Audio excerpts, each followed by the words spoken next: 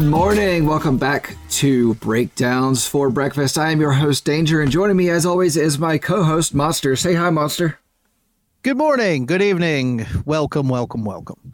On this episode of Breakdowns for Breakfast, we are going to be talking the band Grave Robber and their album, You're All Gonna Die.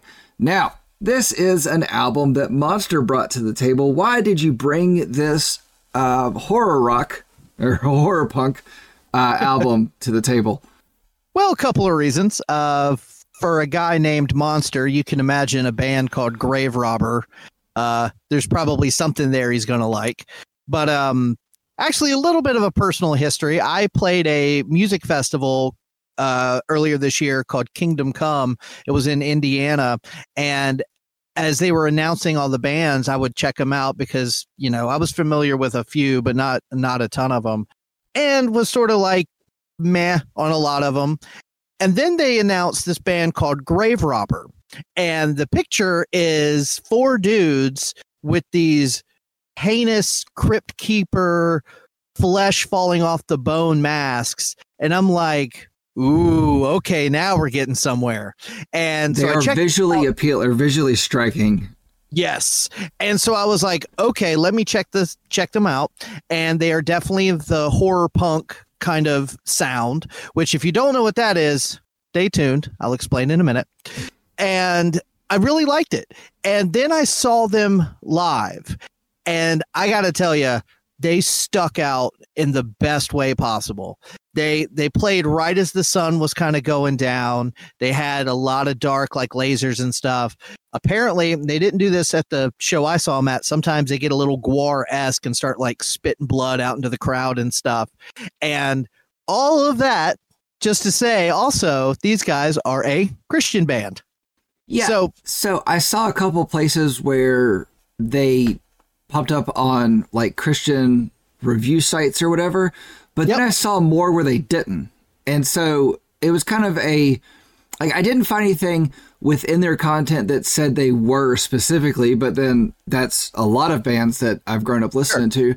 And, you know, at the end of the day, if you make good music, you make good music. I don't give two shits what you believe in or who you are. So exactly. And I think it's really cool when I see bands because like you said, whether they come right out and say it or they don't say it, the name of the festival was Kingdom Come Festival, and it was all Christian bands, and it was all about that kind of stuff. And especially in between songs, when the lead vocalist, who is a really nice, normal guy, he's a realtor. I'm friends with him on Facebook. His name is Sean Browning.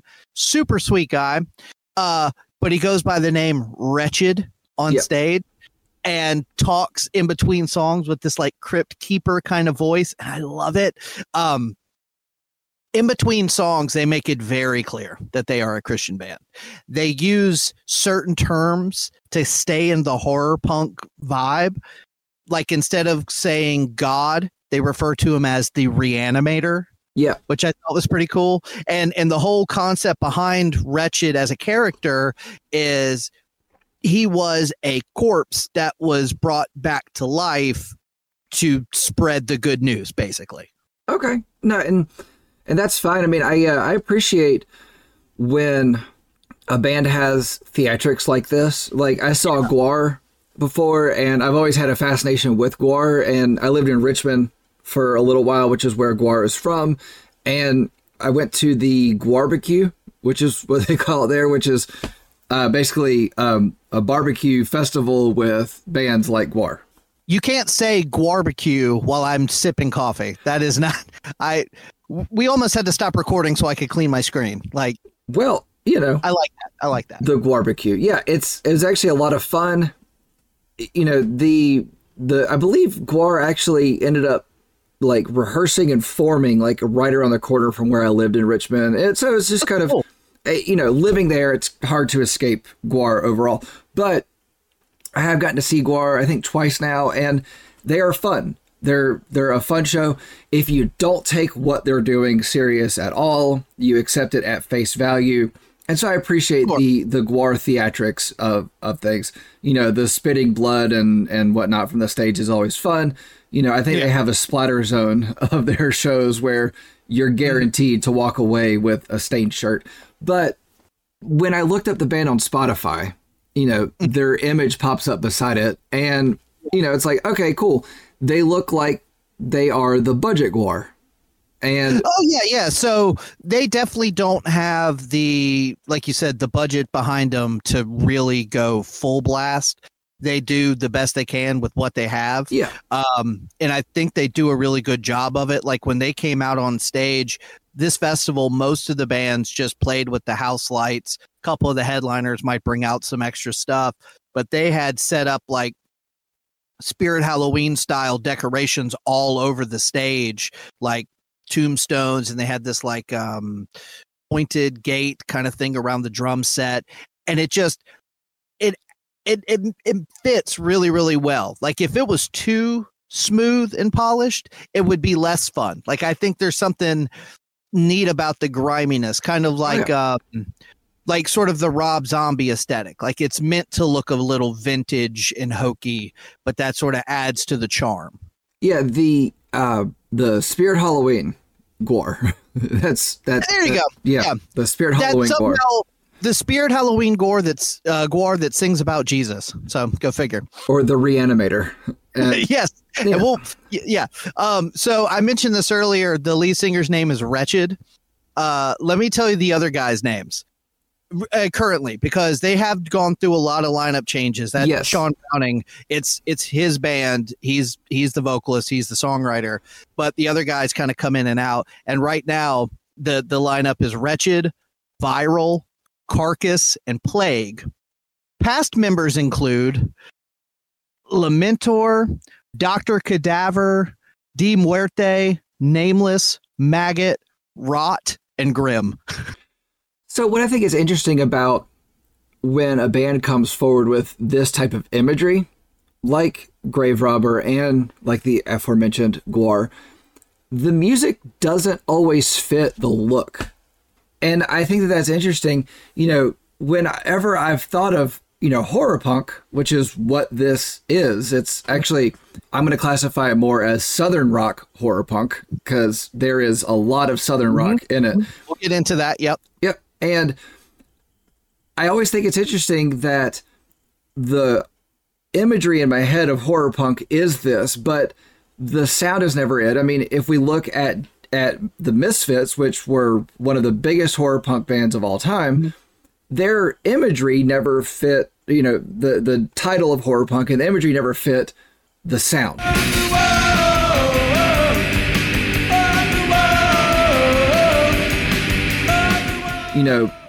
What's very present in this is the same thing that was present there and in most of the outfits.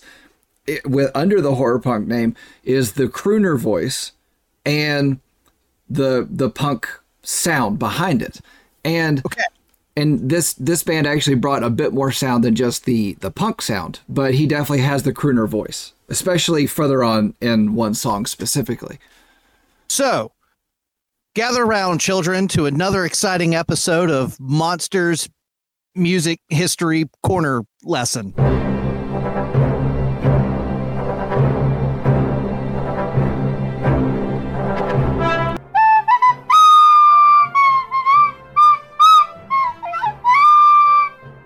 One day I'll come up with a nice name. Okay. Theme music name. I want your name to always fumble on itself. But go on. So we've been talking about this a lot, the genre known as horror punk. So for anybody that doesn't know, horror punk is basically a subgenre of punk rock that is very influenced by 1950s doo-wop rockabilly music, and also specifically 1950s sci-fi horror B movies. Obviously, some of that's, pretty much anything that's horror related gets kind of thrown into this. Now, you already mentioned them, the Misfits. They're probably the most famous example of this. They're one of the few that really got like mainstream attention, but they kind of back up in the late 90s and early 2000s. Misfits had a reunion and they were putting out some new stuff, but then you started having bands like AFI and the Murder Dolls that started to kind of piggyback off of that and add kind of like a modern twist to it. Which, now, actually, hold on, I want to correct something you said. So the Misfits actually, I don't think the Misfits have ever gone completely dark. Glenn Danzig rejoined the Misfits, and it was a big, long thing of, he's never going to do it, he's never going to do it. Then he finally did it. It was like, cool, it's not what it was before. So, right. So they didn't have a reunion per se. They had kind of original members come back together, which a funny Misfit sidestep is the guy in the band, Jerry Olney.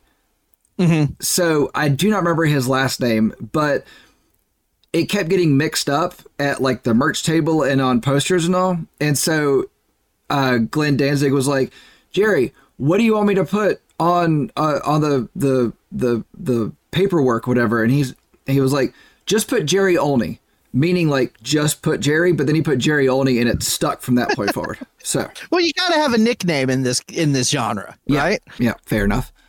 So again, the Misfits are probably the most well known, but the genre actually kind of got its start in the 1950s with guys like Screamin' Jay Hawkins and the song "I Put a Spell on You." That was sort of one of the first, like, you're singing about voodoo and all these like weird things like that. But if you remember back in the 50s and 60s, there was a big trend of like, I don't know exactly the right word to put, but like teenage tragedy songs. You had stuff like Teen Angel and Moody River and Last Kiss as sort of like, it was very kind of macabre. The music was kind of upbeat and kind of swinging, but that was the lyrical content. You could sing eloquently about a girl dying in a car crash after prom. Yes, exactly. So then you start to shift into the stuff like Alice Cooper and Black Sabbath in the 70s and 80s is more hard rock with a horror movie aesthetic. Yep. But that doesn't really capture what horror punk is all about, because horror punk gets more of its influence from the 50s vocal stylings as opposed to like the 70s and 80s rock stylings. You've probably heard the term rockabilly, and then in this case, a lot of times they'll refer to it as psychobilly, which is not the exact same thing as horror punk, but we're splitting hairs at this point. Like, I'm not getting that deep in the weeds. Yeah, no, that's fair. I'm not ready for that entry into Monsters Music Corner or whatever. No. I don't know. Neither am I. But I will say that you mentioned them already. The Misfits are sort of the best well-known. There's kind a of couple the flagship of the genre. Yeah. I would say that like that's sort of like the gateway. If you see the Misfits, you see that logo, you hear a couple songs, and you're like, okay, I want to dig deeper. Just like we talked about other genres, you got your A tier, your B tier. If the Misfits are the A tier, then Grave Robber is like the B tier.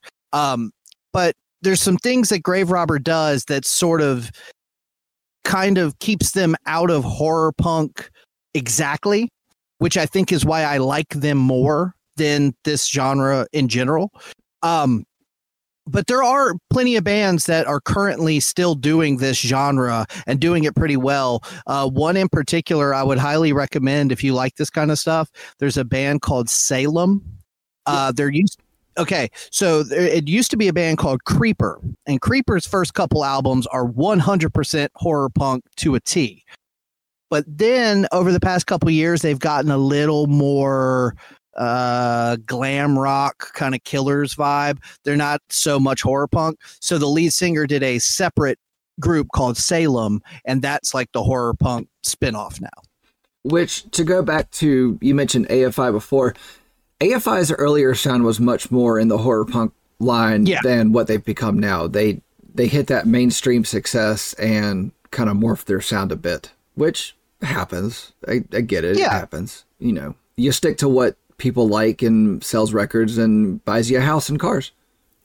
But if I'm not mistaken, so the guys in AFI actually did a separate band called, I thought I wrote it down. Maybe I didn't. But they actually have a separate side project. I think it's called Son of Sam, actually. Yeah, Son of Sam.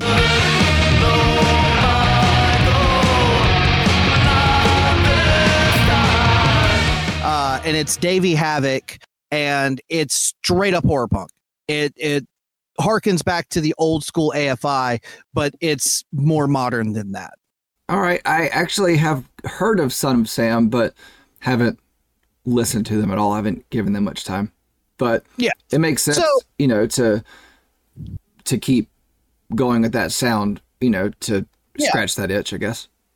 And there's like I said, there's Psychobilly, there's, other kind of spin-offs of this subgenre. So if you like the lyrical content, the sci-fi cheesy horror movie kind of aesthetic, there's a lot of cool bands in this subgenre. It's just not one that I am super well versed in, but I do really like this flavor of it because you mentioned earlier there's more to it than just straightforward horror punk. Yes. They mix some other elements in there, and I think that's why I like it so much.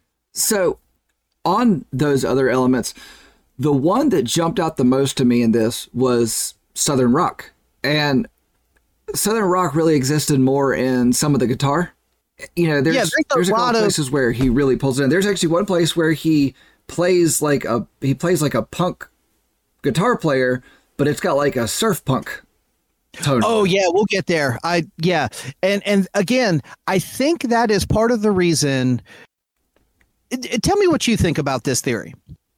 I feel like whenever a band is part of a genre, you kind of have to stick close to the rules, quote unquote, of that genre to really succeed in it. And when you start to veer off the laid out path, you start to have an uphill battle. And I feel like if you're a Christian horror punk band, okay, that's already a little bit fringe. And now you're throwing in like Kirk Hammett style guitar solos and some of this other stuff. I would imagine that there's a certain group of like purists that are like, this, you don't do this like this. You're getting too far off now, That's why I think I like it, is because it is a little left of center. But do you think that could be a reason that these guys aren't quite as popular? Yes and no. So first off, to be a Christian band, you're already kicking water uphill. It's already a struggle. But then to be a Christian band and not be on a label that gets attention like Tooth and Nail and Silent State that we'd mentioned before. Yeah, they are signed, but it is a smaller right, label. Right. So that's going to limit your audience already. But then you are bringing the horror punk sound in, which I think actually is more appealing to people than people understand. I think that there's more to that sound. If more people heard that sound, they would like it more. But yeah, because I think a lot of people, when they hear the term horror punk, they immediately check out because, I don't like blah, blah, blah. And like you said, it doesn't really match tonally with that terminology because it really just sounds like, for the most part, pop punk, just with a little bit of darker lyrics, It sounds like crooner pop punk a lot of times. Yeah. So, a lot of, yeah. But then, like in the case that you had, and we've talked about before about, there's a band on a bill, but you don't know that band, but you like the other bands that are there. So you go to see them and then you end up discovering this new band. You're like, these guys are great. Well, when you're bringing this sort of, stage presence to the game, you're going to either make fans or have people hate you. And so a band like this is going to have to take some big strides to get forward at all. I don't think that the whole, a band in order to succeed has to contain certain sounds, because there have been a ton of bands that we've liked that are in a certain genre, but have certain things that don't necessarily put them in that genre 100%. Like, for instance, for some reason, Thrice comes to mind. Thrice definitely fits in to several different festivals, on several different types of bills, because they incorporate different sounds. Coheed and Cambria is another example. There's tons of examples of these bands. So I don't think for certain things, for certain genres, let's say, that it has to have certain rules and certain sounds. I think in order to succeed, you have to be good at that bass sound, but then you have to be really good at whatever other flavors you're bringing into things. Now, a band like Grave Robber, there's enough in there to appeal to the masses, that subscribe to what this genre is, to the horror punk genre. But I don't think that there's enough people that listen to or are willing to give the horror punk chance, give it a chance and have some sort of, time invested into listening to a full album like we have on this one. Well, and I think part of it too is going to be the imagery, because as a Christian band, with the aesthetic that they have, with the big bulky costumes and skeleton faces and stuff, I'm 100% cool with that. But some Christians are not. And, we were just dealing with this with Halloween coming through a couple weeks ago, and a lot of Christian people talk about how evil Halloween is and stuff. And it's like, well, you can think that way if you want. That's not how we think. And, so for me, this looks great and I love it. And it's perfect, right up my alley. But you're not going to see this at Winter Jam. No. Grave Robber's not opening for Toby Mac. You know what I mean? Like that can't happen because of the way they look. Right. And this isn't a place where, this isn't breakdown of religion or breakdown of holidays and celebrations at all. But, God, no. There are good and bad things that can be found in the celebration of anything. So you're always going to have the people that are going to say, Halloween's bad, your kids shouldn't celebrate it. You're always going to have the people that say Halloween's just a fun time. It's just like cuss words with kids. We don't discourage the kids from cussing all the time. We give them the knowledge of the intent of it.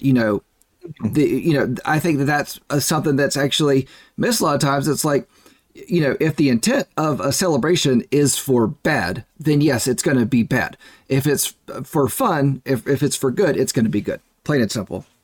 Well, it's like the lead singer of Red Letter Rising this past year was actually a performer at one of the big haunted houses in North Carolina and was great at it and had a blast doing it. And he made a really cool video on YouTube or for Facebook and YouTube and stuff of him in his full costume that he was wearing at the haunted attraction, explaining why, as Christians, Halloween should just be fun. And that if you're getting bent out of shape over it, that's on you. That's not on anybody else.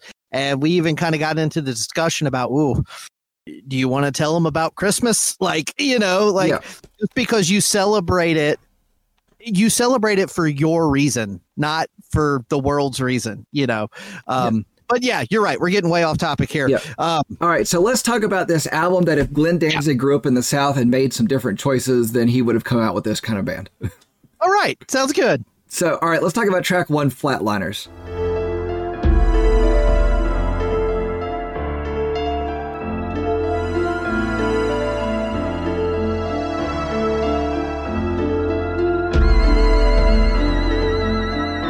Just a spooky, weird, moody intro. Pretty much all their albums have one of these. Yeah. There's not really much else about it. It's a minute, 34 seconds of a little eerie intro thing. Yeah. Whatever. No big deal. So let's just jump on to track 2, You're All Gonna Die. Just remember this, my friend. No one here is exempt. No one gets out alive. You're all gonna die. What a name.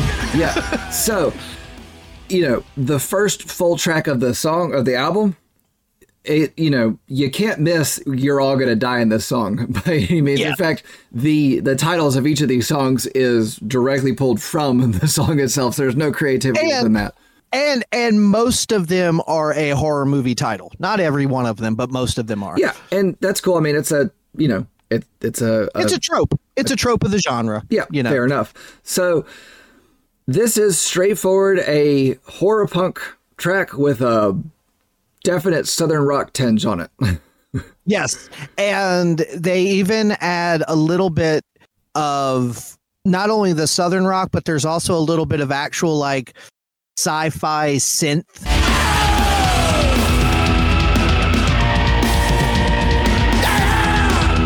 Kind of mixed in there too, which I like a lot. And even a little bit of, so the main vocal that Sean lives in, or excuse me, Wretched lives in, is that rockabilly Elvis kind of sound like a lot of these guys have. But he will switch over into this like crypt keeper voice. I kept calling it the snarl. The snarl. That's cool. Yeah. Yeah. So I had like a snarl duet with it. Yeah.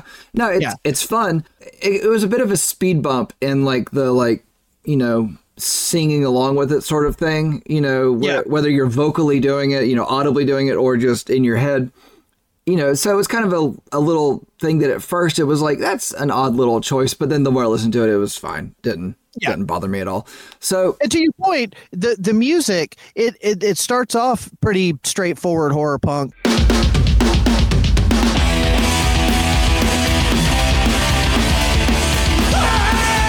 But especially in the verses, it has this like bow bow, bow bow, which is not really punk. It's a little more rock and roll. And again, I think that's why I like it, because just in the first song, you're hearing punk, you're hearing southern rock, you're hearing like weird sci-fi noises, weird different voices. Like, I'm into it. Like, I'm having a blast. And I actually really enjoyed this one until the solo.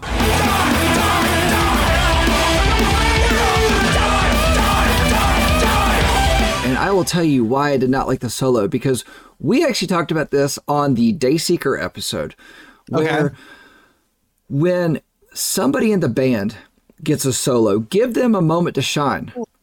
But the same thing happened here that happened in the Dayseeker album, where the solo was good little solo. It was fun for real quick, and then he started singing on top of it. The solo continued, but the singer won't shut up for it. And that's a constant issue that I have whenever solos and singers collide.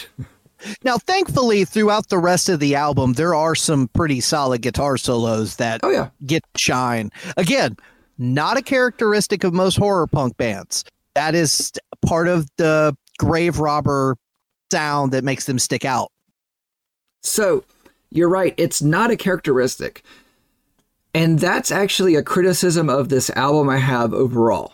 While, yes, it is a fun horror punk album, it goes on too long. If you look at most like horror punk songs, they're a minute, 2 minutes. You know, they're short and sweet.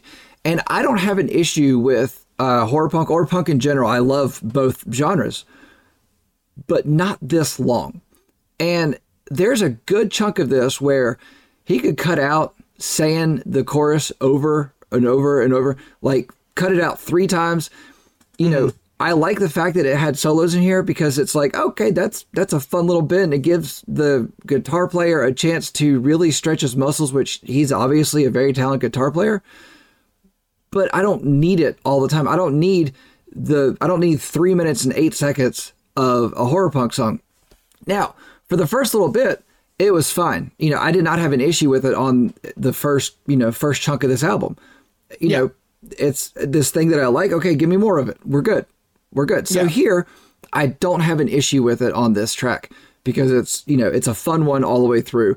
I do have an issue with where he won't stop crooning over the guitar solo. Now, that solo may have been a bit longer than it needed to be, just in general, but I couldn't really tell because he was, singing on top of it. Well, I agree and I disagree, because if this was just your standard 3/4 chord, 2 verses, 2 choruses, 2 minute long punk song, okay. But these guys are doing more than that. Like, that's there, but then they're also going to give you this mid-tempo breakdown or this 8-measure, wheedly guitar solo. So in order to incorporate all that, I think you got to get into the, 3-minute, 3.5-minute range. Still short, still tight and short. And there are a couple songs that start getting in the 4 to 5 minute range, which is a little bit egregious for, some of what they're doing. But overall, 3 minutes, 3.5 minutes, I feel like you're in, safe territory there because you are adding some extra stuff. Yeah, I just had an issue with, as we get further on, you are right, we do get into like the 4 or 5 minute long songs, and that's just a little bit too much for me. But as for track 2, I'm good with it. I'm fine with it. So track 3, Paranormal Activity. Pouring in the spirit realm for your very soul. Drag you to hell, the adversary. No hiding what movie that's titled after. Now, this one feels like a much more straight ahead horror punk song. Yeah. There's not as much going on to kind of differentiate it. There's no crazy guitar solo. There's a lot of the sing along whoa whoa whoas, which common trope, and we'll hear a lot more of those as the album goes on. This one's a little faster, a little heavier. It does get a little bit like mid tempo creeper voice in the bridge. Does the late night thrill chill you to the core? But for the most part, just a quick, fast, straightforward horror punk song. Well, I wouldn't say it's a quick song because it's 3 minutes, 16 seconds, but it is a straightforward punk song. It's just, it brings a lot more of like the old school punk, influence in the music. But of course, we've got his crooner, which is a staple of the genre.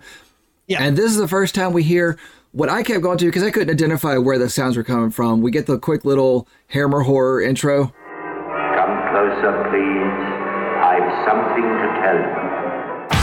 Little sound clip, which we do get more places in this album. But, it was like a little, okay, that's fun. It didn't really seem to add a lot to the song. And I felt like it was, where they do use it, I feel like it's kind of we don't have an intro to this song, but we like this clip.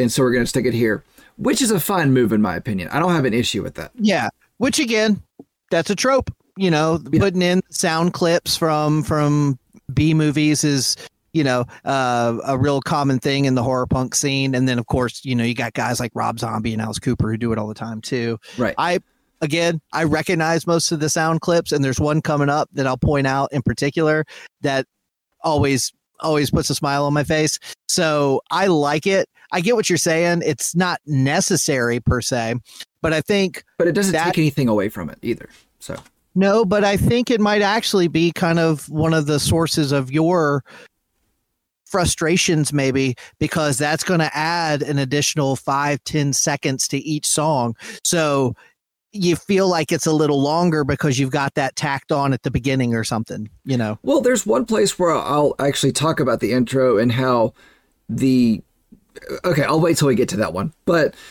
the little sound clips, I didn't mind it. This one, This was one where the synths really jumped out to me more. And it was really more in headphones than in speakers. And I can say that I enjoyed this album more in headphones than I did in speakers, but it was good just to listen to in the background while I was doing stuff. Good in the car too. Anything that's like this driving, no pun intended, is a good car record. I actually didn't put this one through the car. I will say that. I usually try to, and I just haven't gone anywhere since we, took this one on that required this length of time, Sure. So anyway, let's talk about track 4, Invisible Man.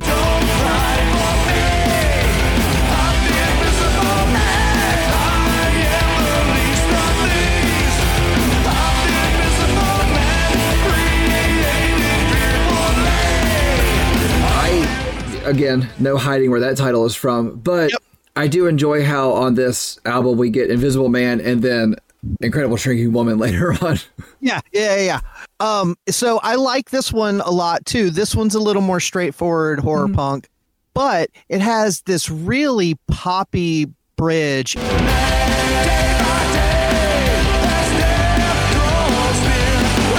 And a really nice little guitar solo in there.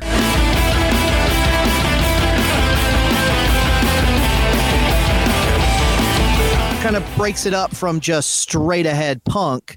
They're mixing in a little bit of pop punk, and again, what a tasty guitar solo, man. I like that one a lot. Yeah, so actually I don't have a lot to say about this one because it is just a straightforward song. You do get a lot of the synth in there in that one as well. But as far as that solo goes, that solo was written to be an 80s arena rock solo. Yes, it pulls on an emotion that most of these kind of songs don't have. That solo pulls on an emotion of grandeur. I like it though. It was a fun little solo. I had no problems with it. It almost doesn't fit because of that, but I don't know. I like this. I like that tone. I like the notes. Everything about that solo was cool. Oh yeah, no, it's a great little solo. But this track was 4 minutes, 28 seconds. So I get what you're saying because, yeah, I mean, I agree. Like you could have easily shortened a verse or done the chorus one less time or something and keep it at a 3.5 minute range. I agree with some of that. But I guess for me, while I'm just sitting there listening to it, I'm having a good time. So I'm not really noticing that it's going on for too long, you know? So actually, one of the things that I will say about a Misfits album, I'll just keep pulling the Misfits because they're just the closest, biggest thing. So their albums were, a good amount of tracks of quick, short songs. And that was one of the things that I've actually had an issue with in the past is the tracks are so quick that they're done and it's like, oh, okay, all right. So it caused a lot of breaks and things. And so having them be a little bit longer kind of gives you more time to, sit and enjoy it as a background thing. And it was when I sat down and really started listening to it, with intention through headphones where it became taxing, where the length of those became an issue. So in the background was not a problem. Right. I can see that. So now, what do you think? What are your opinions on track 5, Something Wicked This Way Comes? We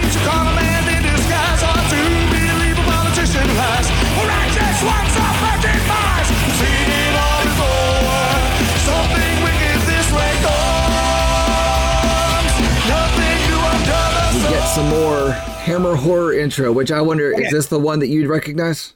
Recognize? Okay. This is one of the best lines Bela Lugosi has ever said. Supernatural? Perhaps. Baloney? Perhaps not. Supernatural? Perhaps. Baloney? Perhaps not. There are many things under the sun.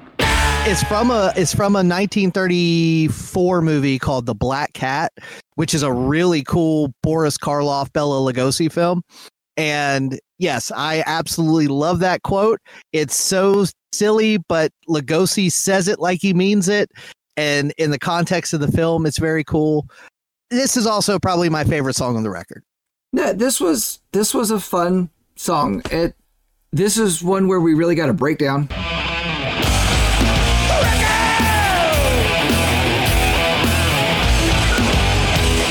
And things. And I thought it was a fine little breakdown. So you're right. So the sound clip did add some length to it, but it didn't add an uncomfortable length to things to where it was like, well, if they didn't put that there, then it would have been shortened up. It was fine. This is one where through headphones, it was like, okay, I get it. Because he keeps saying the same line over and over and over. Yeah. And that does, I get what you're saying. It can become repetitive. It's you walk a thin line between being catchy and earwormy and then being repetitive and, a little bit too much. Right. But what I think is cool is vocally it might get a little repetitive, but musically it keeps switching things up on you. And I love that. I will agree with you 100% there. Musically, this album is fun. Yeah. Vocally, it's repetitive. I will agree with you. Yeah, Yeah. And now this song to me sounds like a perfect blend of like Master of Puppets by Metallica Bumbling away, I'm your source of self-destruction. and Halloween by the Misfits. Can the applicant raise the blade? A little bit. This just has this great mesh of thrash metal with horror punk and just some really nice little metal riffs thrown in there, little harmonizing guitar solos in there. Like this one's a bop. I love this song. This, like I said, probably my favorite on the album. So I did like how after the little sound intro, the guitar came in like big, but it came in big in carrying Bud Light and wearing a cowboy hat because it's a Southern rock riff all the way through on this.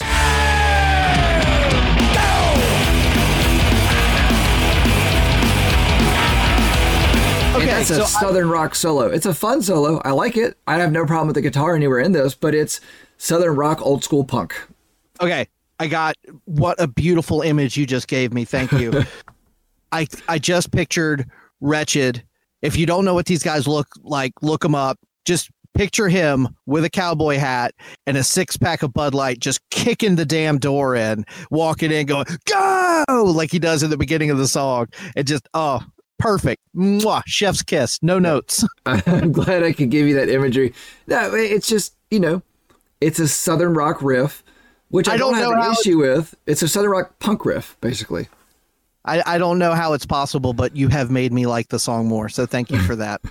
Well, I'm glad I can help you with that. Now, Monster will always give extra points to a band that gives out a Clive Barker reference. So track 6, Nightbreed. They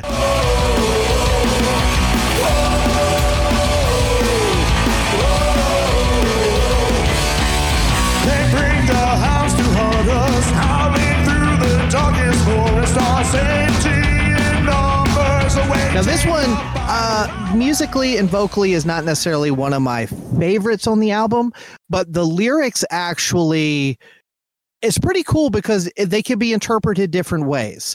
But the core of the book or the movie Nightbreed, the book Cabal, is about this group of creatures that really don't do anything wrong, but because they are scary looking and have special abilities, everyone's out to get them. So lyrically, that's pretty much what he's singing about. He's basically singing the plot of Nightbreed.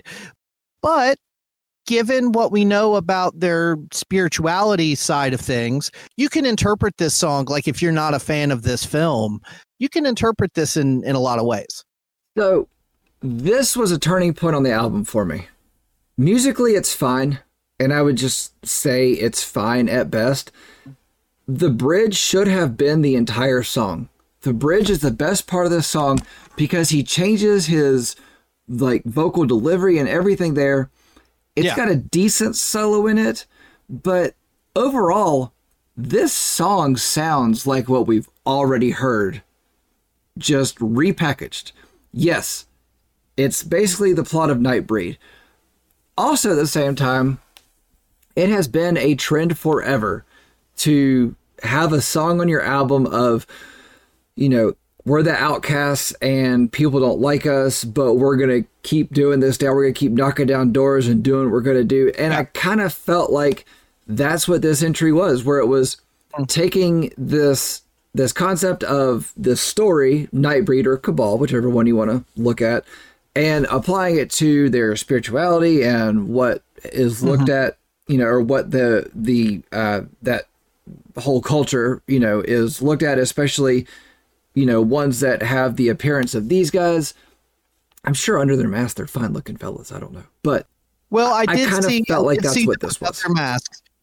Yeah. I did see them without their masks, and, I would keep the masks on. Not as, no offense, but no, I'm kidding. They actually don't look like, they're very normal looking. They don't have a lot of tattoos and piercings and stuff. But here's the thing. They're also like older guys. Like, I want to say they've only been around since 2005, but I feel like and maybe I'm just, because I know his personal life a little bit, but I think Sean is probably in his 40s and he's very kind of just average white guy, Okay. All right. Real. So which is kind of fun. I'm going to stop you there because you said they're older guys and you and I are almost 40.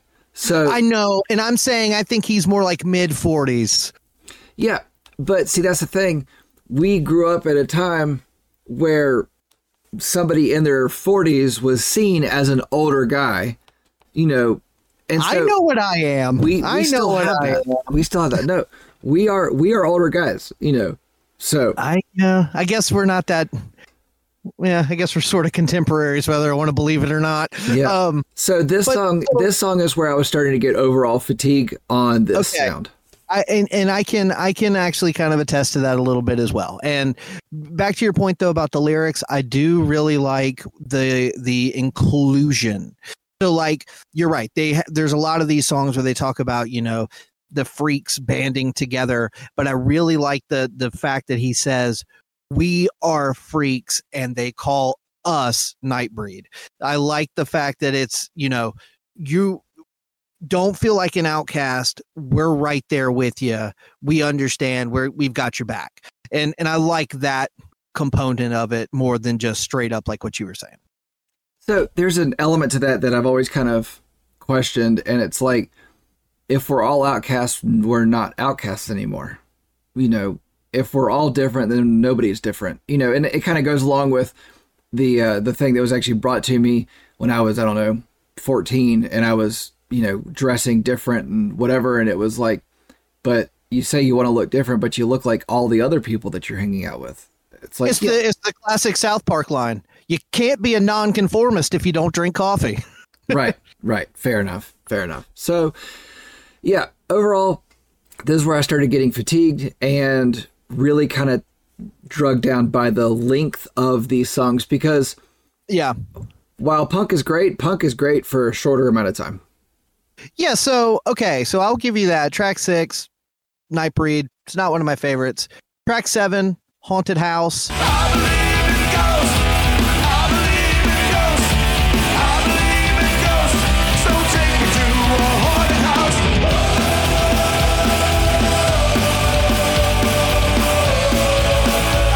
house. Again, not one of my favorites. It, like you said, it's a lot more of the same. They're not really mixing it up too much on this one. They didn't mix it up so much that they put another horror sound at the beginning of this song. That Don't try to escape, you can't. Are you ready, dear? do you know who that is talking? I didn't know any of these, honestly. Oh man, that was Vincent Price from House on Haunted Hill. Okay, so it sounded like Vincent Price, but I don't know the horror movies nearly as well as you do by any means. Sure. But yeah, so this one again, this one is a little bit more on the pop punk side of things. The chord progression's a little brighter, but yeah, this little section of the album does take a dip for me as well. The little sing-along woes in there are kind of fun.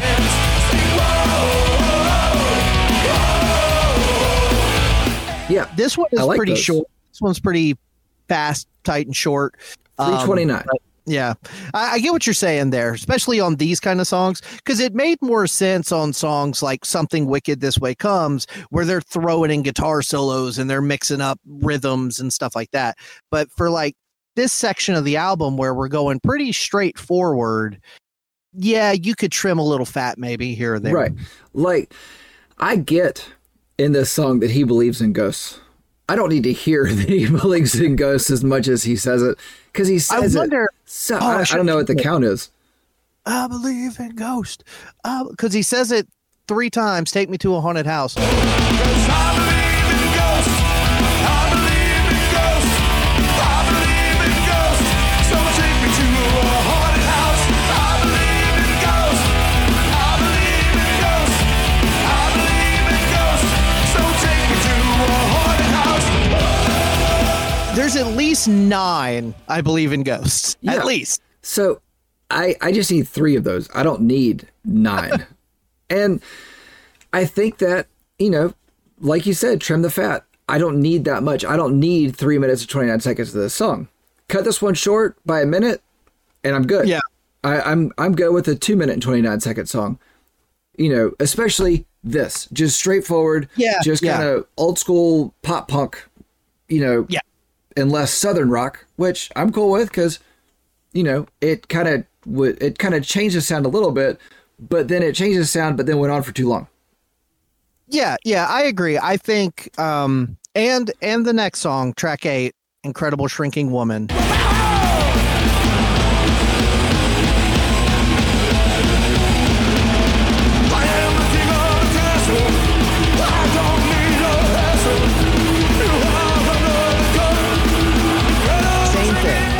It's very just straightforward horror punk. Now, this one feels a lot longer because it does have this spoken word intro, which, okay, peeve of mine, maybe it doesn't bother other people, but it starts with Wretched explaining the lyrics of the song. Wait, it doesn't start with Wretched. It starts with, what did you say his name is? Wretched. No, what's his real name? Oh, Sean. It starts with Sean saying thank you, and then Wretched. Thank you! Now, listen. So it's like he's got to put on his character for it and all. It's like, I think that if you're on stage and you're presenting yourself as a character, you stay in character for that performance, which essentially is what it is. Yeah. Now, but here's the peeve of mine. I don't like it when something is clearly not live, but they try to make it sound live. Like, honestly, I would have actually enjoyed this more had you taken out the fake crowd noise and put in some weird B-movie sci-fi noises. Like, just make it weird. I understand I can see where they're coming from, thinking they should explain the lyrics to this song because it is kind of a uncomfortable subject. And so I'm cool with them doing that. This next song does not condone domestic violence. It's a pretty little lullaby that should make you sick to your stomachs. You see, the Reanimator has said to love as he has loved to cherish. It is our desire that you will be empowered to leave your violent situation and seek refuge. If you are the perpetrator, it is our desire that you seek help and submit to the Reanimator. I don't necessarily like the way they did it. Yeah, no, I'm all with you there, but need to ask the question of what makes a live track? Is a live track one that's done in one take, or is it done with a crowd, like in front of a crowd? Like, for instance, so the Beatles' Let It Be album is a live album because it was all done in one take, but inserting the live sounds with the crowd sounds and all, I don't like that. I'm not for that. Now, I feel the need, I understand the need to explain this one, but I also think that that's something that maybe should be left to a live.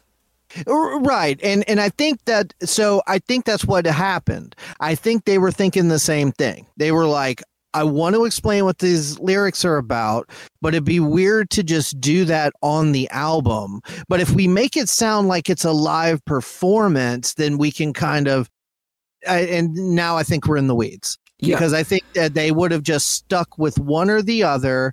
And honestly, I don't have a physical copy of this record. I know a lot of Christian bands have actually put like little explanations under the lyrics sometimes. I remember Disciple used to put like Bible verses next to their lyrics, like, hey, this song is about this passage right here verbatim. And obviously, these guys are playing a little loose and fast with that because of the horror movie imagery. But I get like the desire to explain sort of what we're talking about here, but I just don't like the way they do it. I think that I honestly still like my idea. I say keep the explanation in. Cool. Use your Crypt Keeper voice. I love that, hearing that voice talking. Keep that in there. Just add some noises and sound effects, not the fake crowd, because it's to me at least it's very like distracting. Yeah.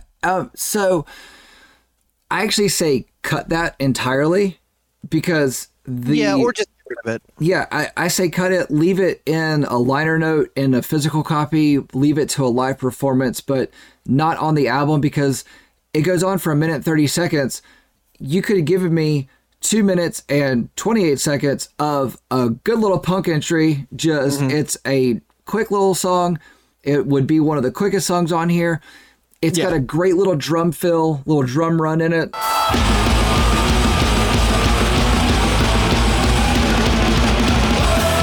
And I think it's fun.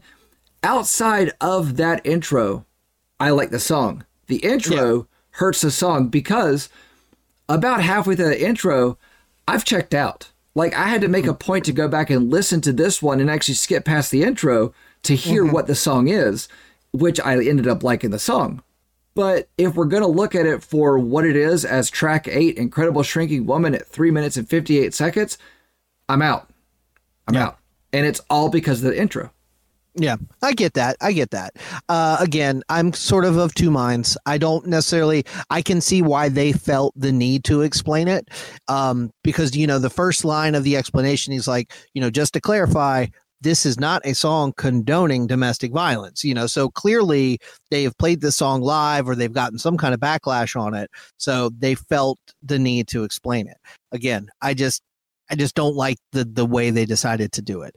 And then maybe just because I kind of agree, I'm sort of like waiting for this part to stop. The actual song doesn't do a lot for me either. I do like that it is real fast and punchy. The lyrics are kind of heavy.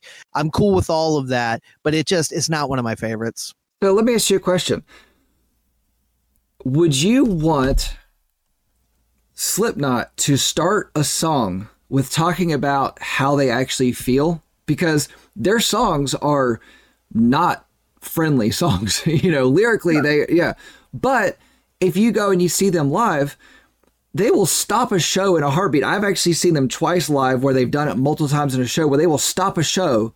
They'll stop a song mid-song to make sure somebody's okay in the crowd, to make sure things are. So there is a just enormous wealth of just caring about the fans and caring about people that any band within this, entire scene, be it from just like black metal to pop punk or whatever, that genuinely cares about its fans and its people. And that's not on albums. And I think when you take time to give that, that spoken word, it's going to take away from the song, because I can't imagine any band actually taking time to like sit down and go, hey guys, look, we understand that we just had a song about shooting blood from your penis and stabbing your eyes with nails, but for the record, that's not on this album. No, not at all. But I'm saying, like, any of the bands that would do that would write a song with those, details in them, if they give me a spoken word section at the beginning that says, hey, I know we just wrote a song about this, and this song is about, nailing your eyelids closed or whatever. Yeah. We don't really actually mean for you to do that. We don't want you to do that. We're going to talk about it for 1 minute and 30 seconds before we do 2.5 minutes of what is going to be a fairly decent song after that. Well, and I'll be honest, nothing else is coming to mind. I agree with you there. There's not another example of this that's really jumping out to me. But again, I kind of think it's part of the whole Christian aspect of the band. They want to, it's very similar to when I used to go to Woods of Terror here in North Carolina. The owners were very openly Christian, and this Woods of Terror was not any sort of, religious, nothing. Yeah, it never has been. No. But before you went to the attraction, you went into this little booth and watched a little video of the owner basically saying, hey, everything in here is designed to scare you and freak you out and make you jump and you'll have a good time. But if you believe in Jesus, you have nothing to be afraid of. And it was just a quick little 2-minute long little clip. And hey, you paid your ticket. You're going to go in, take it or leave it. It kind of feels like that. It feels like, look, we look scary. We sound scary. This song in particular is about domestic violence. This is a scary topic. But this is our way of trying to pat you on the back saying it's going to be okay. Again, I don't mind it, but I also think that the way it's delivered makes it not so great and why it can be a bit of a momentum killer. All right, let's talk about track 9, Last Man on Earth.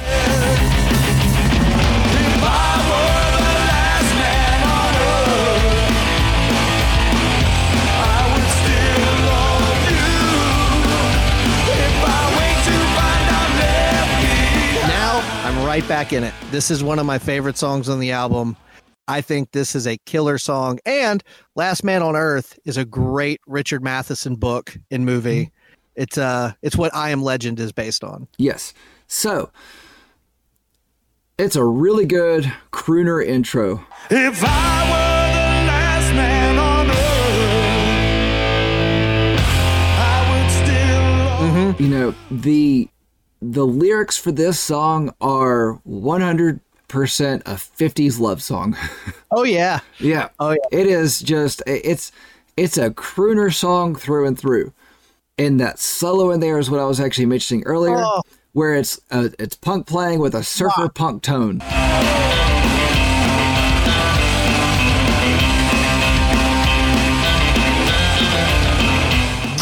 It's cool. Love it. But this song is already long enough. I don't need the slow down after the solo.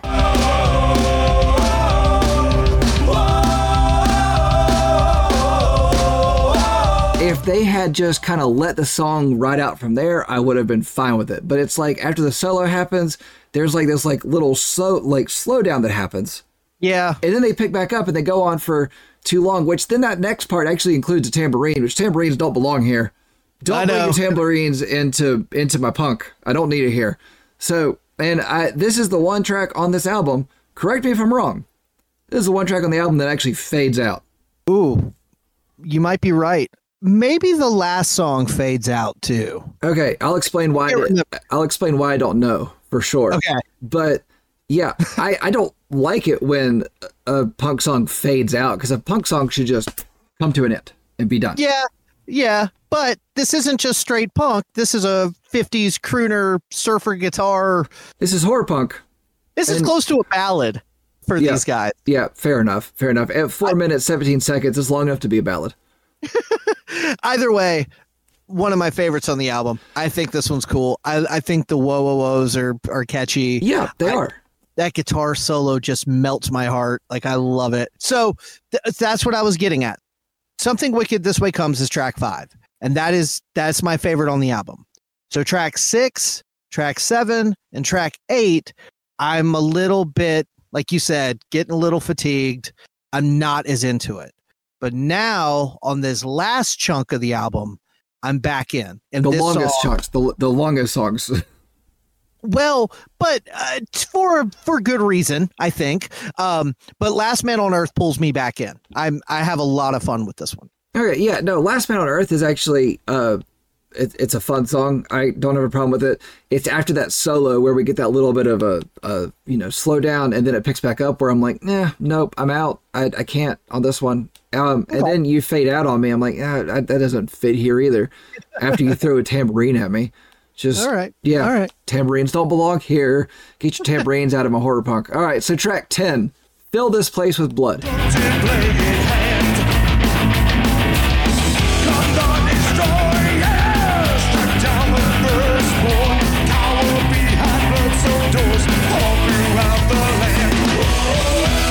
I don't know this movie. Well, so I don't know that is the name of a movie. It probably is. But the story, the lyrics are actually about the story of Passover, straight up out of the Bible. Which, honestly, if you stop and think like logically for a second, horror and the Bible are not that far apart. When you think about some of the like atrocities and horrific events, especially in the Old Testament, like it's not that big of a stretch to do this kind of thing. The book of Revelations is pure horror. Yeah. So here you go. This is a story straight up out of the Bible with that horror punk, vibe to it. But kind of like the first couple songs, this one has a little more of that hard rock, southern rock riffage going on in there as well. Yeah. So that is a great southern rock power intro.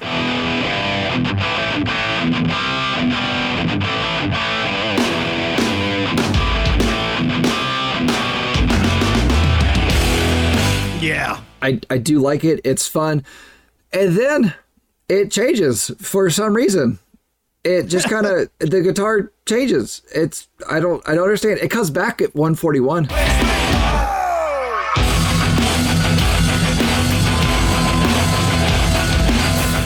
So 141, I actually have in my notes. 141, this basically turns into a metal song with big Kirk Hammett energy, and I'm here for it. Yeah. This is another one I really have a good time with. So, I kind of wish they had just gotten rid of like a whole, I don't know, I'm going to say minute of this song, that chunk there at the beginning. Because it just changed the momentum of what that power intro brought us. Okay. And, the guitar does something fun behind the vocals towards the end of the song, which I think they should have put that further up into the song. I think that there were a lot of things in this track that are good, but misplaced. All right, this has gone on long enough. I have to speak up now. I'm tired of the guy who brought Coheed and Cambria and Radiohead to the table complaining about the length of these punk songs. Okay, so when you bring me a punk album, punk songs should not go on for this long. You give me something like Coheed and Cambria or Radiohead or Sleep Token, where it's like songs have movements to them, and sure, give me the length, give me what you got. Those lengths play better live than they do on an album. I will give you that 100% all day. But it felt like on this one, they had a couple songs that they liked, and they tried to cram them together. I don't know. This one to me doesn't feel disjointed. This one feels good. It feels in the same vein as Something Wicked This Way Comes, but not quite as catchy and memorable. But it's a good mix of the pop punk and the horror punk and the southern rock and the solos. Like I'm into this one too. I get what you're saying, that it maybe, rearrange it a little bit, shave 20, 30 seconds off of the back. But overall, no real complaints on this one. I like this one. So what I will say for this song is the parts of the song that I liked, I really liked them. But then there were parts that I was just, kind of indifferent about. And to go back to what you said before, I want you to go back and listen to that Radiohead episode we did. I didn't like that album as much as I did it before. So that's true. Yeah. So, yeah. What I will say for this one is it does fade really well into, while I don't like a fade out on a punk album, this one did a really good job of fading into track 11, Curse of the Werewolf. Looking for a transfusion, or ain't no hell. Howling at the moon, haunting my brain. Now, this is another really fun song. And I love the just spooky, cheesy werewolf intro. It's cool. It's fun. I know you're going to complain that it's too long because it is a 5-minute long song. 5 minutes, 10 seconds. But you know what? This song has more in common with Pantera than it does the Misfits. I'll agree with you there, because that's the southern rock aspect of it. this whole song, like, yeah, there is a little bit of that punk feel to it, but this is mostly just a groove metal song. And for me, I love it. I'm here for it. So I agree that it might go on a little bit long, but I do think that the werewolf stuff at the beginning is a good 20, 30-second chunk, I think.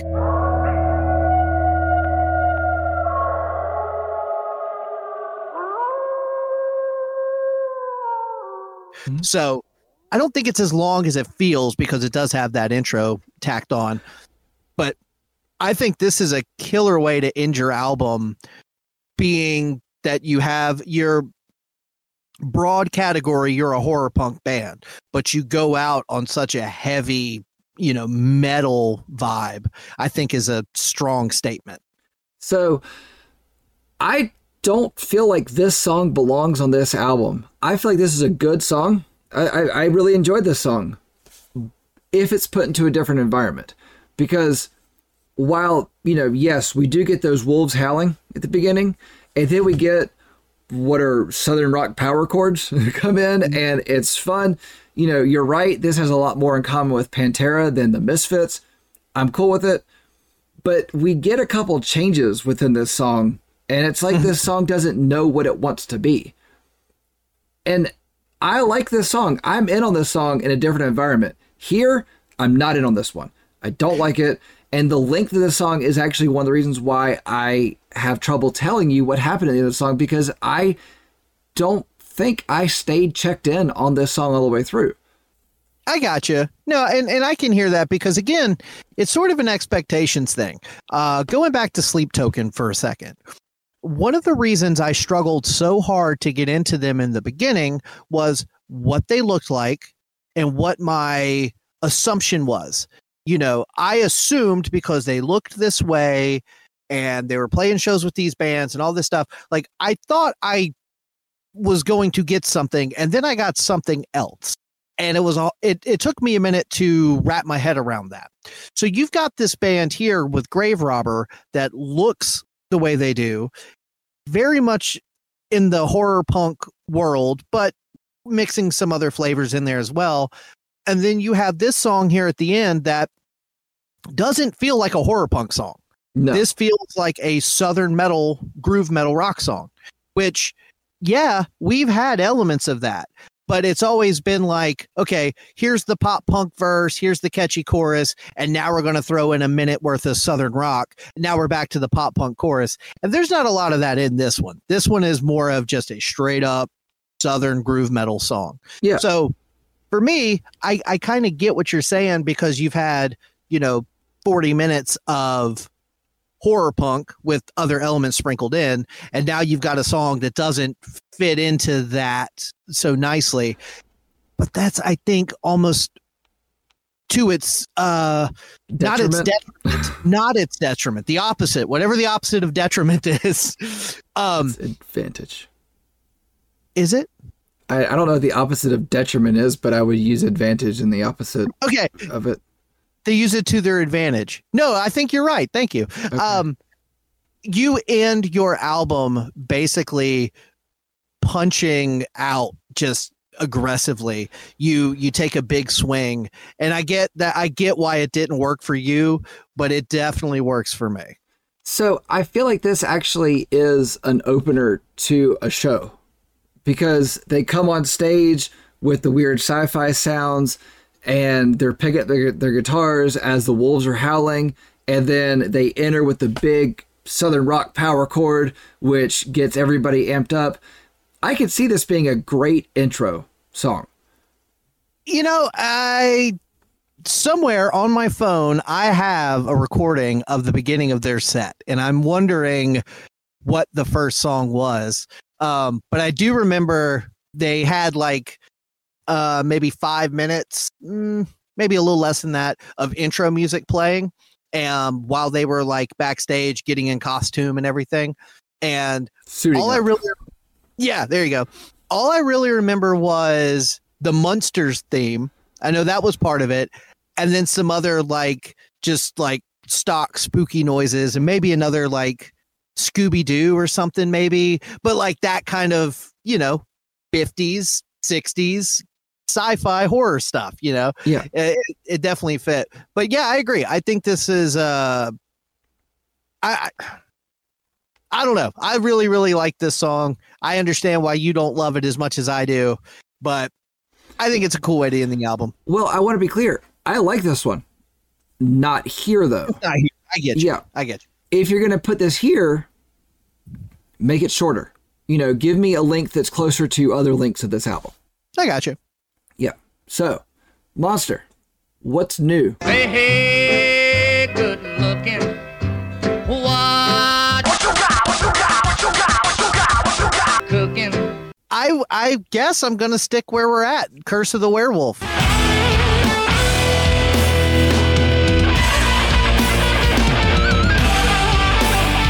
I think that it doesn't necessarily have the bounce and groove of nu metal per se, but it's closer than anything else that you're going to get.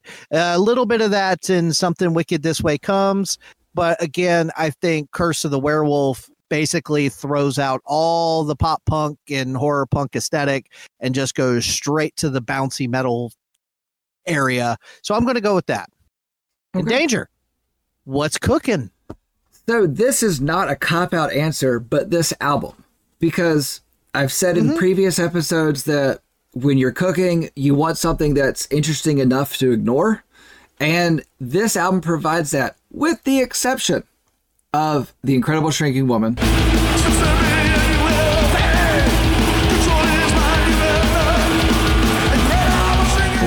With the exception of 8 and 9, Incredible Shrinking Woman and Last Man on Earth.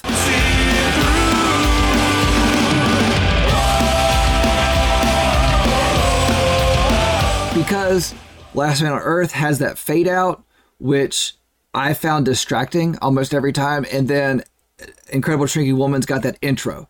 And so those to me break the momentum set by this album. And the length of the songs actually works really well there, works to their full advantage because it doesn't give me this constant break happening in things. So I'm going to say this album with the exception of 8 and 9. Okay. I don't think we have a set rule on this as far as who gives their closing statements first, but no, I would on every episode, we go back and forth on every episode. Okay. I would like you to go first this week. I want to hear your closing statements before I give mine. Okay. All right. I will be more than happy to give my closing statements. All right. If you like horror punk, this album is a good one. If you have never heard of this band or not, this album is a solid entry in the horror punk genre and has something most everyone can find enjoyable. Punk? Yes. Southern rock riffs? Yes. Decent and sometimes really good solos? Yes. If you like some synth, that is there too. If you like the crooning vocals of the punk and the punk backdrop that Glenn Danzig popularized with the Misfits, this won't feel too far from home. This has earned an honorable mention in my best albums of the year that should be shorter. I like the horror punk, but not for this long. And that hurt it and caused me to give it a rating of a 7.5. Nice. Okay. That's higher than I thought you were going to give it. And that's why I wanted you to go first, because here's the truth. Before I give my closing statement and my ranking, I am really struggling with what number I want to give this album, because I went back and I was looking at some of the other albums that we've discussed and I saw what I was giving those. And it's like, in my heart of hearts, I like those albums more than I like this one. But when I think about what this album deserves versus what I've been giving other albums, it's really tearing me apart. So as I read my closing statement, I'm thinking about the number. I don't think it's going to be the number I have written down. I think I'm going to change it before I get done with this paragraph. So let's see what happens. So listening to it beginning to end, I would actually give this a lower number, but because of the length of songs and the driving that it has, it is great background music. I will give it that all day. That's why I've bumped it up to a 7.5. Okay. I think I know what I'm going to do. Okay, here we go. Horror punk is not a genre I listen to a lot of, I like a lot of what I've heard, and Grave Robber might be my favorite of the bunch, in large part due to their onstage personas and lyrical content.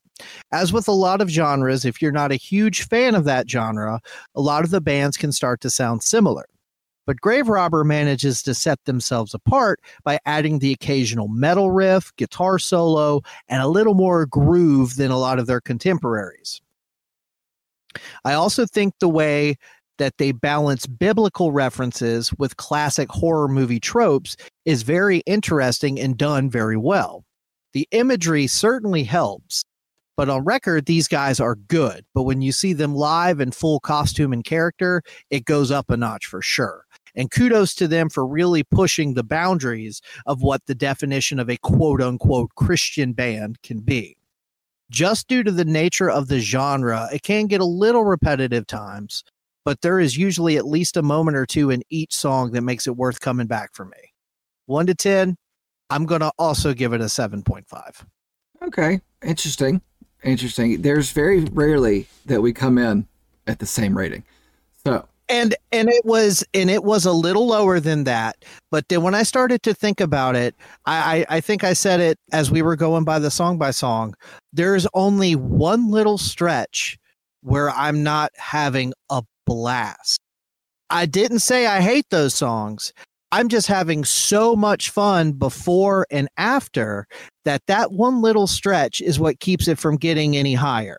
And when I actually, like, as we were discussing those songs, I was like, man, you know what? Sometimes when we get into the sections of albums that I don't love as much as other sections, I can't even tell you what the song sounds like because I'm just so meh on it. I'm never meh on any of this. Even the stuff that I don't think works perfect, I still enjoy, you know? Yeah, the ones that I didn't think worked perfect were enough to just still be okay with overall. Yeah, it's at no point, other than maybe the intro to Incredible Shrinking Woman, at no point am I going, guys, what are you doing? Like, why are we doing this? Other than that one little section, I'm pretty much on board. And that's a testament to a really good band, that they start making decisions, they change it up on you, they throw stuff at you, and you just say, all right, I'm here, I'm along for the ride, let's have a good time. I kind of wish I had consulted what I'd given other things before this, but I know that's why I'm still not 100% okay with what I gave it, because I do really like this, but I liked other albums that I gave a lower score more than this. Right. So it's almost like what it boils down to is, what is your 1 to 10 scale? How much you enjoy it, or how good do you think it is? And those might not always be the same thing.